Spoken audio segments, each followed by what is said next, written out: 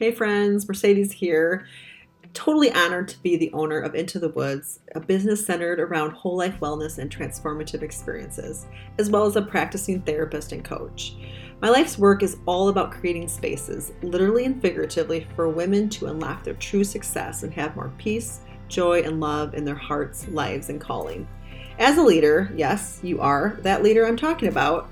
I can see you want to be more productive and in service to others, to have that work life balance with more joy and meaning, but then feeling stuck, second guessing, imperfectionism, people pleasing, right? Am I right? I want you to understand and know that it's not just about your ability to manage a busy life. I want to help you recognize that you can slow down to speed up and step into your life as a purpose fueled woman, and that it can be simple, but oh so powerful. Come on in, let's walk this journey together, one season at a time. Let's step deeper into the life God created you for. Welcome to Her Unapologetic Life.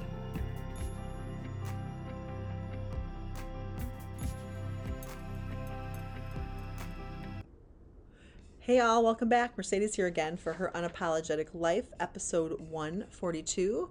And we are going to talk about another inner critic that affects us. And one of the top four, I would say, has affected either myself or my clients or any of the women around me. And you know me, I love to observe behavior. I love to look around. And this one's also part of the fun little quiz thing I made a while back. And I've kind of evolved her just a little bit since then, because it's kind of like we get into these things in these places, and so in my quiz she's called Miss Passive Aggressive, right? But there's another one that has kind of come up, and it's Miss Complacent. Ugh. And when I say the word complacent, I just don't like it, because if I feel complacent, that means I've gotten to a place where I'm just ugh. And the reason I kind of paired it with Miss Passive Aggressive, or put them both in the same category, is we have kind of that feeling where we're really, it's like we're frustrated, we're angry about something, we're sick of it, we're fed up, but then we either become complacent or passive aggressive. So it could be misreactive too, if you really wanted to make it that. I'll let you come up with what you would call her if you're in this zone. I'm just going to start telling you a little bit more about her, this inner critic, and again, with the fingers. Now, we established last week that I have 1, 2, 3, 4, 5, 6, 7, 8, 9, hopefully 10. I thought they were all numbered out, but since I wasn't in my perfectionism, here we go with first inner critic. Although my critic is saying I wasn't in perfectionism enough to get my numbers right. So there is between 9 and 12 of each. So use your fingers for point of reference. If you're new and you haven't listened to the last two, go back. We do the little quiz thing at the front. Each item that you identify with, for the most part, most of the time, put a finger up. And then at the end, we kind of count that up. Here we go. I wish everyone would just get it when I don't want to do something. I often cancel plans instead of saying no.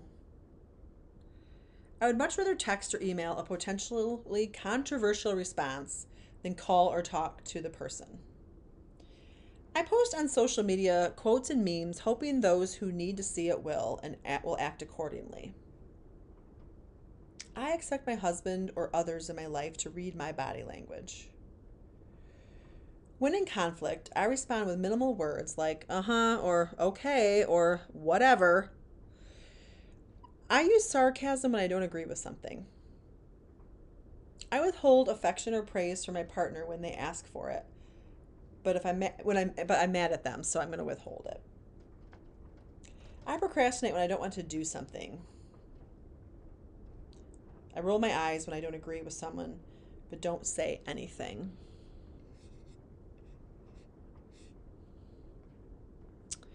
Right? It's kind of like the energy of when we're hurt, and then we don't know really what to do about it, so we turn to passive aggressive energy. So it's kind of an indirect way of letting those around us know how we're feeling, but they kind of need to guess, or there's a bite to it, not quite the aggressive bite, but it's kind of like that sarcastic bite. And it's something where it's just another major survival mechanism. And I think especially in women, not to, throw us under that bus, but we get to the point where we've been towing the line, we've been the people pleaser for so long, and we get frustrated. And rather than saying, okay, I'm going to move from people pleasing to power wielding, we get into passive aggression, I think. It's just another cousin, right? It's another inner critic. And this inner critic is, we're we're it seems like it's directed at other people. It's almost like we're criticizing others, but we're really putting ourselves down and dogging ourselves. Like the underlying mode of that is like, if you were powerful enough, you'd be able to deal with this. But instead, we're going to have some high tolerance for bullshit, and then we're going to just be like passive aggressive about it and have that bite. And it feels a little bit empowering sometimes. It's like false empowerment. But what happens is it really undermines our authentic self, and it makes us just feel yucky later, especially if we're aware. There are a few women, in my life that I've noticed that their awareness level is a little lower about their passive aggression. So for them, it's just kind of their response mechanism. And so that is kind of becoming like part of their identity. It's not necessarily then their inner critic of being like, hey, you should respond like this or not. So this one's a little more nuanced, I guess. It's almost like we want other people to rescue us, and if not, then we react. So it could be Miss Reactor, Miss I need rescue. You can come up with some different phrases for that. But when I was writing the thing, about this, I kind of went, put it in being snarky to speaking your truth. And so, well, your inner critic might say, well, they're not going to care about your truth. You just got to say it the way you want. The truth of the matter is, it doesn't get us very far. When I'm passive aggressive, the people who know me well, or like my husband, for example, he'll just give me a look now, like, really? And we've kind of gotten to a point where I can get out of it pretty quick with him. It's almost embarrassing. I'm laughing, but it's like, oh boy.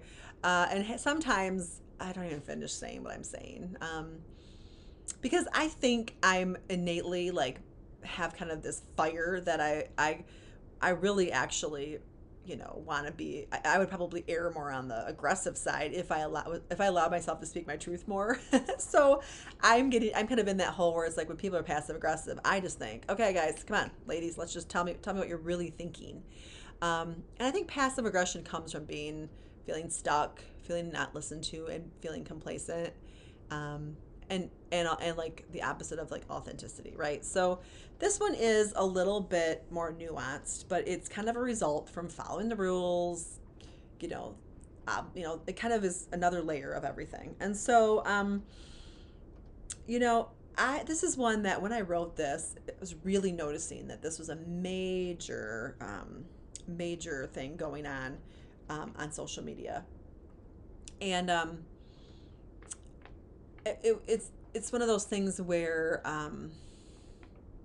I'll let you decide, because as I'm talking about this, it's like, where does that passive aggressive inner critic come from, and then therefore why do we direct it at others? Oh, this is good. I had a revelation here, and in the past I would have started over the podcast, but this is an inner critic that's more directed, like when our frustration outwardly, and like perfectionism and people pleasing is more like we're like hitting ourselves over the head with a bat. Here we feel pretty powerless, but we're deciding to like react or retaliate, and that voice is telling us to to do that and whatnot. Anyway, that's just a little aha moment. What do you guys think? Let me know what you think. Regardless, it keeps us from being our authentic selves, and this voice, and this part of our identity that lashes out in that passive aggressive way really keeps us stuck. And I'm trying to see here if there's anything else I wrote out about this one. It's just that hurt energy, and it's really, that wounded energy is what it really is. And it shows up in so many ways. Like aside from the social media thing, it's like we're people are saying things like, oh, it would be nice if, or I just don't understand why she would believe this. It's kind of those things where we're we're like thinking we want to understand. Our brain is trying to understand, but it's like, it's another should, right? Like they should just understand, and we end up feeling like crap. Um, and it's, whether or not you're on the receiving end of it or the giving end of it, it can be usually a two-way street. We can get kind of stuck in that tit for tat. Um, and sometimes too, I think our inner critic is like, well, you're just speaking your truth, or you're just, saying these things, but then it's like it snaps back at you the minute you do it. And we end up kind of being out of alignment and causing some drama within ourselves and then with other people in our lives, where if we fall into perfectionism and people pleasing, then we become really uncomfortable.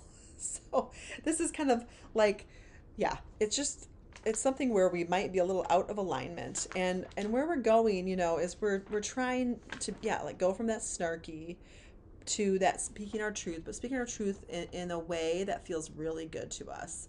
And so, yeah, you kind of notice I got stuck in my notes a little bit there, but this inner critic is a saboteur more than anything, because it makes us get to that justification part of our mind, and when we're the receiver of passive aggression, we can feel it. And as the curious observer, I'd like you to delicately and kindly look at yourself and see where you show up as as Miss Passive Aggressive, right? When she gets to take control of what's going on with your life. That's kind of another way to say inner critic. They kind of try to take over control, And for me, it's I usually do that with people who I'm closer to, and it does show up as sarcasm. It does show up as well, it would be nice, like, like, hey, like trying to get them to see it my way. So, yeah, I kind of did a little circle effect there, but this is sometimes how it works when we're making realizations, like we have, miss passive aggressive, miss complacent, and then it really gets into, I'm just in misreactive mode. That's how I would say it for myself. Like I am snarky, and that's kind of where I would go with that. And if you need to go back, listen to the things I listed, maybe flesh that out a little bit more, because this is kind of, like I said, it's kind of like a next level inner critic who this inner critic will turn it into somebody else's problem, and then we kind of lash out. And so again, it's just another one of those things, we're cultivating some stuff up, and we're having these like different voices or scenarios played out in our head. It's what really is keeping us from authenticity. And the remedy to passive aggressive stuff, we talked about this with a group of clients I was working with, and we talked about, okay, there's being passive, there's being passive aggressive, there's assertive, there's aggressive. In my opinion, there's so much more in between, and there's so much more, because we're all so different. And like some people, are like, aggressive for them is not something they will ever hit. And assertive for them will feel aggressive. So it's kind of like that degree of separation, right? And so it's like, say what you mean what you say. And I also think when we peel away the inner critic of the passive aggressive, there might be a miss people pleaser underneath her.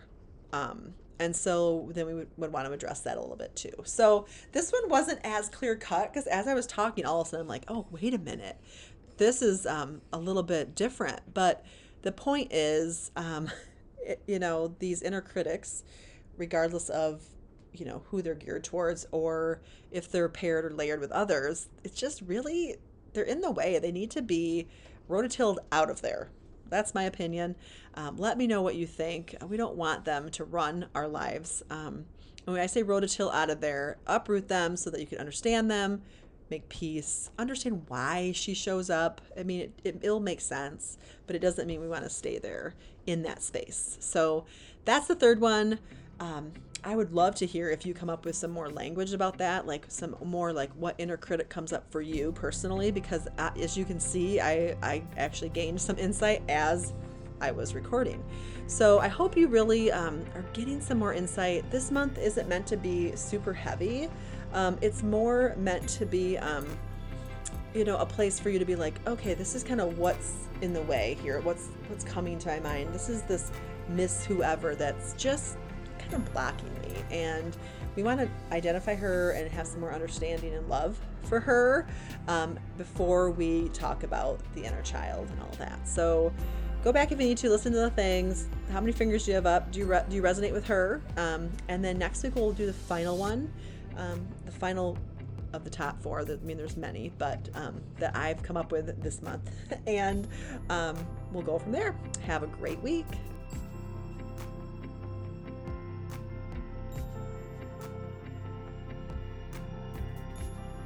Thanks for listening to today's episode, my friend. If you liked the podcast, please stop by and leave me a review. They really matter.